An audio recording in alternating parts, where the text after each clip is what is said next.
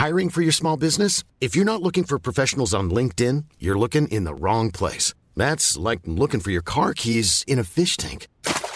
LinkedIn helps you hire professionals you can't find anywhere else, even those who aren't actively searching for a new job but might be open to the perfect role. In a given month, over 70% of LinkedIn users don't even visit other leading job sites. So start looking in the right place. With LinkedIn, you can hire professionals like a professional. Post your free job on linkedin.com/people today. Hey, it's Ryan Reynolds, and I'm here with Keith, co-star of my upcoming film, If, only in theaters May 17th. Do you want to tell people the big news? All right, I'll do it. Sign up now and you'll get unlimited for $15 a month and 6 months of Paramount Plus Essential Plan on us. MintMobile.com/switch. Upfront payment of $45 equivalent to $15 per month. Unlimited over 40 gigabytes per month. Face lower speeds. Videos at 480p. Active Mint customers by 531.24 get 6 months of Paramount Plus Essential Plan. Auto renews after 6 months. Offer ends May 31st, 2024. Separate Paramount Plus registration required. Terms and conditions apply if rated PG. Wow. Nice. Yeah. What you're hearing are the sounds of people everywhere putting on Bombas socks, underwear, and T-shirts made from absurdly soft materials that feel like plush clouds. Yeah, that plush. And the best part? For every item you purchase, Bombas donates another to someone facing homelessness. Bombas. Big comfort for everyone. Go to bombas.com/ACAST and use code ACAST for 20% off your first purchase. That's bombas.com/ACAST. Code ACAST.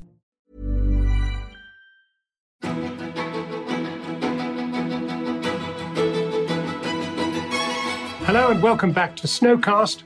I'm Jon Snow, and this week's guest is the brilliant actor, Brian Cox. Brian was born in Dundee in 1946. At the age of 14, he got a job running errands at the Dundee Rep. And in theatre, he found a second home and his vocation. After sharing a stage with some of the greats and winning several awards, America came calling. His first big film role was Hannibal Lecter. But his portrayal of billionaire media mogul Logan Roy in Succession brought a whole new level of fame and recognition, and news that the 4th season will also be the last has hit some fans very hard. This conversation was recorded on the 31st of March, when I was in Zimbabwe and Brian was in London. Just to warn you, there will be a bit of bad language. Let's get on with it. Brian Cox, it's a joy to be able to do this Snowcast with you. I want to start with your dad. He was a beloved grocer who saw himself as a community service. He died when you were only 8. What on earth was the effect on you? I sort of numbing, really. You don't expect to lose your dad, and especially I didn't even know about my father's illness, the extent of it. I mean, of course, I was an 8-year-old, so they didn't tell me anything. I now know that he died actually within 3 weeks of his diagnosis. You know, he was diagnosed, he went to the hospital, and he never came out. And it's kind of weird, really. Everybody looks at my childhood and said, oh, it must have been how horrible it was and everything like that. And it would be wrong of me to say it was horrible. It was a very extraordinary time, given the fact that my mother was severely mentally ill and tried to kill herself. And eventually she had to have electric shock treatment, and that was not great for her because she couldn't remember anything. And I don't know, it was something, I think some kind of thing kicked in, and I think it was a survival thing that just said, Cox, you're going to survive this. It's okay. You'll be okay. I mean, of course, I dearly miss my dad, but I never felt I was abandoned. I had these wonderful sisters. Sadly, my eldest one's just passed away, and she was very much my mother's surrogate when I was growing up. And she just looked out for me. She just saw that I was going to be all right, Her and her husband lived in 2 rooms with a bathroom on the stair, which was shared with 3 other families, that kind of thing. And she also had two children. Incredible. Yeah, incredible. It was incredible when I think about it, but one just didn't see it at the time. And when you write it all out, you go, oh, this looks like some kind of tragic tale. But of course it was in one sense, but in another sense, I don't know what happened. Something went into gear, and it was a survival mechanism. I just thought, I'm not going to be swamped by this. Even at that age, I thought, because I knew what I wanted to do with my life. I was blessed in that way. So I just thought, no, I'm going to carry on. The extraordinary thing is that here was this wonderful man running the grocery, a community service, as I mentioned. And yet, when he died, he only had £10 left. Yeah. Well, the thing was, he made quite a bit of money during the war because he had a grocer's shop, so he was what was known as a received occupation because he was supplying, he was selling stuff. Well, of course, as a result, he did make some money. In fact, he made, I think, something like £28,000, which was a hell of a lot of money in those days. And it seemed to have evaporated. My mother was always on to him, and he had these business associates who he sort of banked and stupidly did so. And we spent years trying to get this one property that was owed to us. And I mean, there was a lot of crooked lawyer stuff and all of that going on. And it was, again, a double strain from my mum, who was already frail. And I think it was the things that really made it hard. When she got his bank book and she discovered he only had £10 in the bank, I mean, I think that must have devastated her. Because also, as far as she was concerned, it was the fulfillment of his life, because he really was very socialist-minded. He would go out at 10 o'clock at night and he would decorate somebody's apartment, an old couple's apartment, and then come back. I mean, he was that kind of man, and he believed in it. He really believed in these things. And unfortunately, he didn't really think about his health. I mean, he would have been fine if he'd lived. I think he would have turned things round, but he died, and then the proverbial hit the fan, really. Brian, talk to me about your first performing times as a child. My first performance was at New Year in Hogmanay, which is a big festivity, as you know, in Scotland. We really welcome the New Year in with what they call first footing, where everybody goes round with a piece of coal or even a wee dram of whiskey, and you wish the house good luck for the year. And my dad used to organise these little parties at New Year's Eve time, and I can remember them vividly up until the last one was the year he died, and I can remember them so much. And what would happen is everybody would do what they called a turn, recite a poem or sing. Usually they sang. And my sister had a great singing voice. She could sing incredibly well. And I would be summoned at like 1 o'clock in the morning. We had 2 bedrooms and a kitchen alcove. And my brother and myself slept in the kitchen alcove. And my 3 sisters slept in one bedroom and my mum and dad in the other one. So there was 7 of us altogether in that house. And I would be put into bed in my mum's bedrooms because the guests would be there in the kitchen. And then I would be taken out about 1 o'clock in the morning and I would sing. And I had a little coal bunker, which was in the window recess where we kept the coal. And I hadn't thought about it until I wrote the book, but that was probably my first stage. And then I stood there and then I would sing and I would do Al Jolson impersonations. And the thing I remembered vividly was the effect on the room. There is a strange effect. I suppose that this is the reason that we have churches as well as anything else, but there was a harmony came into the room. There's this incredible closeness, and you get this in the theatre. Then when people go to the theatre, there's this sense of when you're part of an audience, something else comes into play. But I remember thinking, this is something I want to be part of.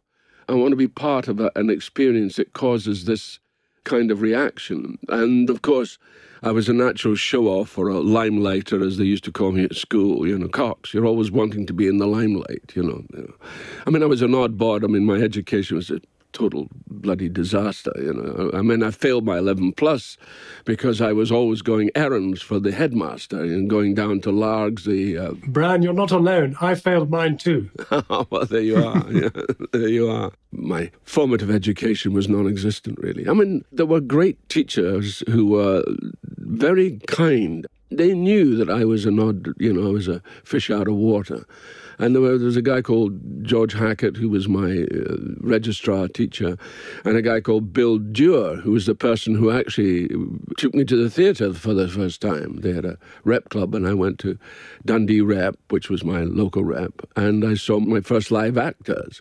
And I saw them only literally 2 months before I worked with them, which was bizarre, because I'd never seen live actors. I'd not had that experience. And you may remember an actor, because we're of a similar age. You remember an actor called Nicol Williamson.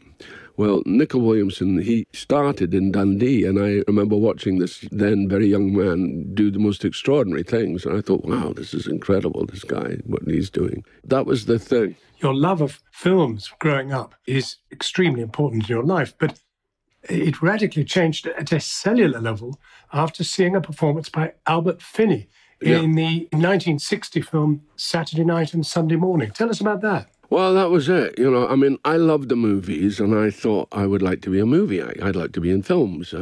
We called them films. I want to be in films.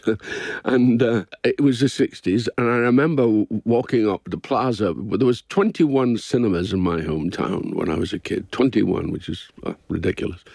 Saw this sign for this film called Saturday Night and Sunday Morning. And I thought, I'll go in. And I had a way of being able to get into that cinema without paying. So I got myself into it. And it transformed me. I just thought, wow, this guy looks like me, which was arrogant, vainglorious on my part. He had this attitude, and then he had this voice, and he had that accent, and he talked like that, and, I love this chutzpah. And then I realized that clearly it would be possible to make films. I mean, and this was before Z-Cars or any of those great television shows that happened in the late 60s. But I was thinking, this guy is it.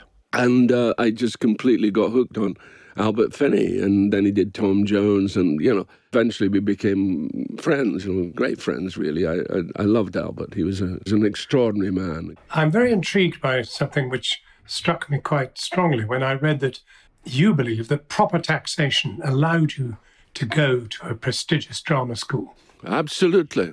It's interesting because the 60s was the time of social mobility.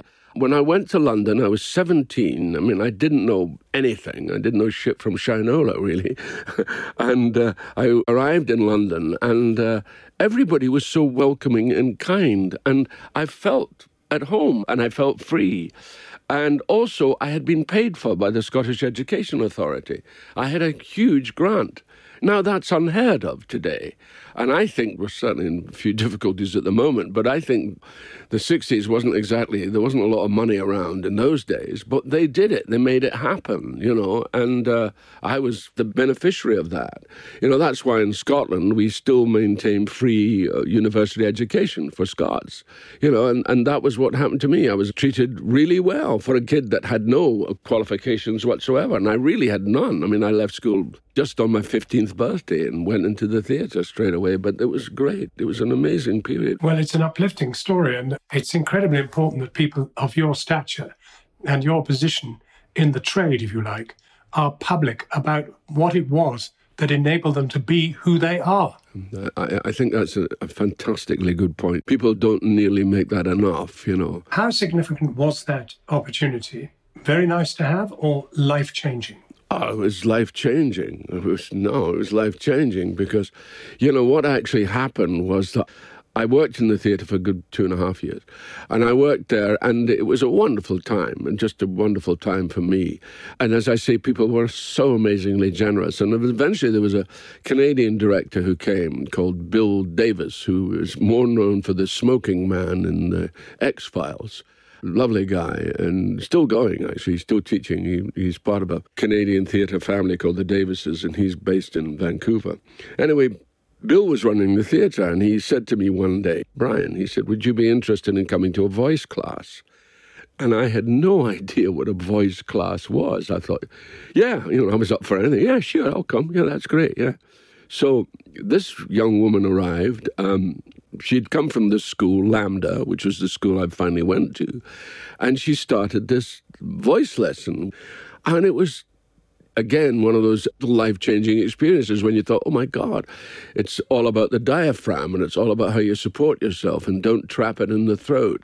I mean, just amazing. And she was astonishing. She was called Kristen Linklater, and she became really rather famous because, ironically, after I got into the drama school where she was, and I went there because of her, she left. She went to America, and so anyway, it was still a great time. So I thought, where this woman is, I want to go. And they were very encouraging. Again, they were very supportive, and I applied for my grant, and I got it, because, partly because my mother was a widow, and nobody had, I don't think anybody there'd been a couple of people who had gone to drama school from Dundee, but I think not many at all. Well, we've dealt with the early days, and I need to take you to the reason we all want to hear from you today, and that is the end of Succession. You're not only fine, you seem to be over it. Oh, yeah, upward and onward, you know. I mean, I just don't believe in dwelling on things, you know. I mean, Succession has been one of probably the best career experiences I've ever had, you know, bar none, you know, and I think that's what's been extraordinary, but I can't knock it. It's put me into a whole level of being that I mean, I'm now this frickin' icon, you know. I can hear the hears everywhere. But I find it really hard, you know, because I think, I mean, I've been doing this for 60 years, you know, and somebody once said to me, "Oh, Brian, it will be the long haul for you." Well, I never knew it was going to be this frickin' long, I tell you that much, you know. So it's kind of weird, you know, because everything is altered. I mean, I've just been on a tour, actually. That's why I'm slightly punchy at the moment. I've just been in Sweden and Madrid, and they all went crazy for the show. I mean, they're going absolutely nuts for it. I mean, it was like I was Jesus Christ or something, I thought. There's a wonderful Stanley Baxter sketch where he's standing there beside his dying grandpa, and the grandpa saying, "One day, kid, this'll all be yours. This'll be yours. It'll be as far as the eye can see, and all those oil wells." And he goes on and on and on. And then Stanley's reply is, "It's an awfully big job for one wee boy and his own grandpa." And I feel like that sometimes. It's been something which has been absolutely huge. Articles have been written about Logan Roy's psychology and the meaning behind the cardigans. Was the attention ever just that tiny bit overwhelming? A tiny bit. It's completely overwhelming, you know. Oh, God, my old boots. I mean, really, no, it's been really overwhelming. I mean, it's just, we met over the years, you know, you did your wonderful turn in Coriolanus all those years ago. And I bobbed and weaved my whole career, you know, and I have loved it. It's been great. And now I can't go anywhere without people coming up with a device and asking me to tell them to fuck off. And, you know, John, of course, that turns out to be the easiest thing to say, because you do want to say to the people who come up and tell you, that, "Please tell me to fuck off." Yes, please do. Fuck off. Now, when the last clapperboard clapped at the end of shooting, what were your emotions? Oh, no, nothing. Come on. I just felt that's the end. Let's go. Let's get on. You know, you've got to go on. You know, I lost my most favorite person in my life, really, you know, which was my sister. She was 92, my sister Betty, who I absolutely adored. And she made me laugh. And she was a woman that, you know, after her husband died, she became very liberated in terms of herself, you know, and she was amazing. She was just amazing and always kind and caring, and she had this space where she could see what was going on, you know. She was great. And I lost her on February the 7th, and, you know, I'd seen her a few weeks before because she was in a care home, and we had a very joyous, sad day, and as her last words to us were, "I'm going to miss you when I've gone," she said. And I said, "Oh, where are you going, babe?" She said, "Oh, either up there or down there." And she said, "It doesn't really matter." And, you know, and this is a woman who'd been a kind of strong Catholic all her life. She was going in and out of sleep. And then she lived for another 4 weeks and just slowly passed away. But what that left me is her ending in the end was fine, because she had made her life and she had come to it and she was prepared and she was going. She was just going. And that was the end. And it just made me think. And I thought, you know, that's somebody who's really important. I'm not going to be worried about a fucking TV series coming to an end, you know. But it's incredible because other cast members have spoken of tears, of sadness at the conclusion of Succession. No, John, I'm sorry. I mean, look, the thing is, I will miss that cast. I loved that cast. I loved that crew. My God, we had a great crew. We had some of the best camera operators I've ever worked with on that show. And no, I loved all those people. Those people meant a lot to me. Of course they did, but I'm not going to... I just, you know, it comes to an end, that's fine. And Jesse had the courage to bring it to an end. If you actually think about it, it's 4 seasons. So you've got season 1, Kendall, season 2, Shiv, season 3, Roman, and season 4, it's the family. That's it. Jesse brilliantly observes the theatrical and dramatic unities. It's very difficult for him. It was very painful for him to find a path through this, to create this last series, but he did it, and I've got nothing but respect. Now, actors, Oh, Brian. Sorry. It takes a long time for us to become intelligent. But when we do actually become intelligent. But sometimes we're so involved with our own vaingloriousness that we forget about certain things.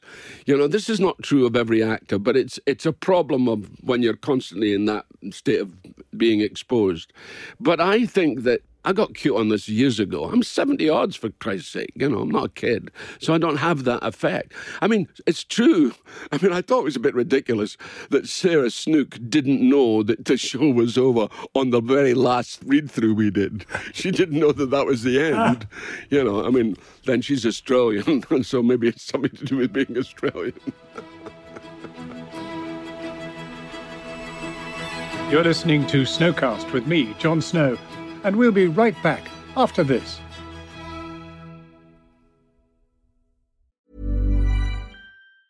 Hey, it's Ryan Reynolds, and I'm here with Keith, co-star of my upcoming film, If, only in theaters May 17th. Do you want to tell people the big news? All right, I'll do it. Sign up now and you'll get unlimited for $15 a month and 6 months of Paramount Plus Essential Plan on us. MintMobile.com/switch. Upfront payment of $45 equivalent to $15 per month. Unlimited over 40 gigabytes per month. Face lower speeds. Videos at 480p. Active Mint customers by 531.24 get 6 months of Paramount Plus Essential Plan. Auto renews after 6 months. Offer ends May 31st, 2024. Separate Paramount Plus registration required. Terms and conditions apply if rated PG. Hiring for your small business? If you're not looking for professionals on LinkedIn, you're looking in the wrong place. That's like looking for your car keys in a fish tank. LinkedIn helps you hire professionals you can't find anywhere else, even those who aren't actively searching for a new job but might be open to the perfect role. In a given month, over 70% of LinkedIn users don't even visit other leading job sites. So start looking in the right place. With LinkedIn, you can hire professionals like a professional. Post your free job on linkedin.com/people today. Reading what everybody has said about Succession, it's quite clear everybody knows that in a way we're talking about somebody like Rupert Murdoch.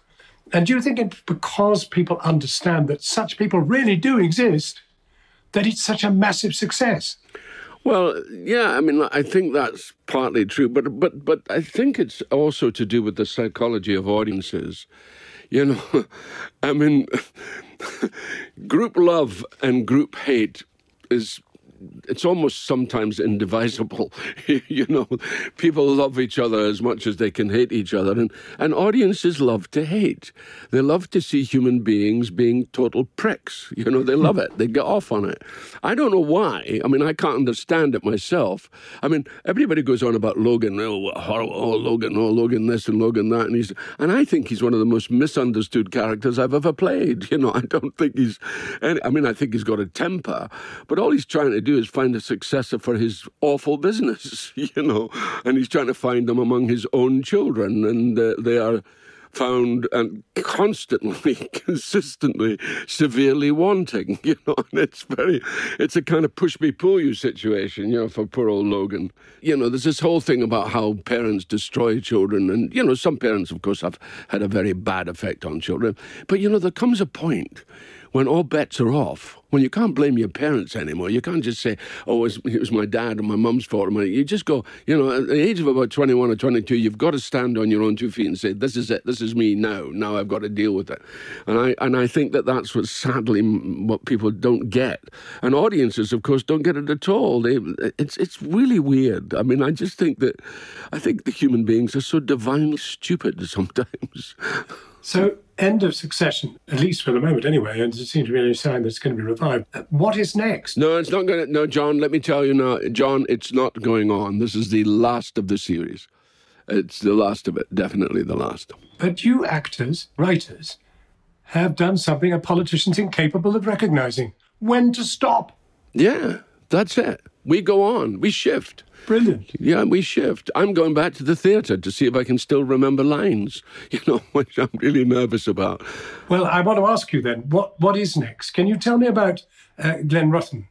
Have I mispronounced it? Glen Rothen? No, that's right. You actually pronounced it correctly. Yeah. You've described it as a love letter to Scotland. Yeah, I think it is. It's written by my friend, my old friend, David Ashton, and we did a series for many years together on the radio called McCleavey, about an Edinburgh detective, which I loved, and he's such a beautiful writer, David, and he's really, sort of deeply, deeply Celtic in his writing. And he's written this story about these two brothers who have not seen each other for many, many years because the younger brother, who was the really talented one, had fell out with the father, and the mother told him to get the hell out. So he left and he went to Chicago and he became a music critic, actually specializing in writing about the blues, and very successfully. But in the last few years, everything's slightly gone wrong for him. And the elder brother, which I am actually playing, he's the guy who's just a plodder.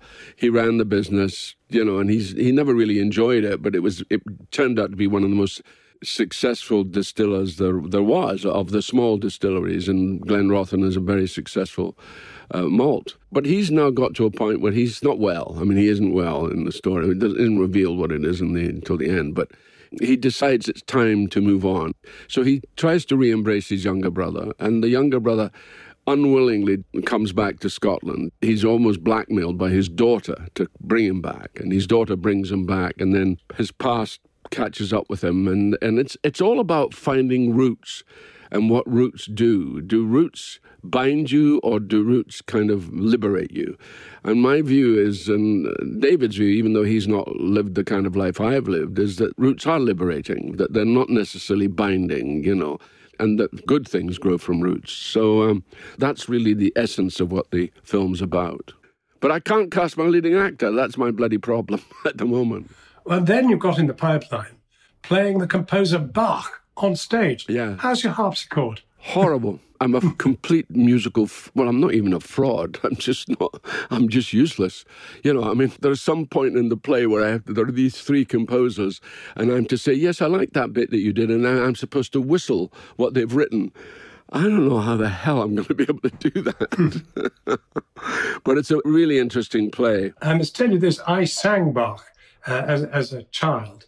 I was a chorister in Winchester Cathedral. Oh, wow. And I'm wondering what you can do with him in the theatre that we kids were unable to do singing his music in a cathedral. The play is really about Bach.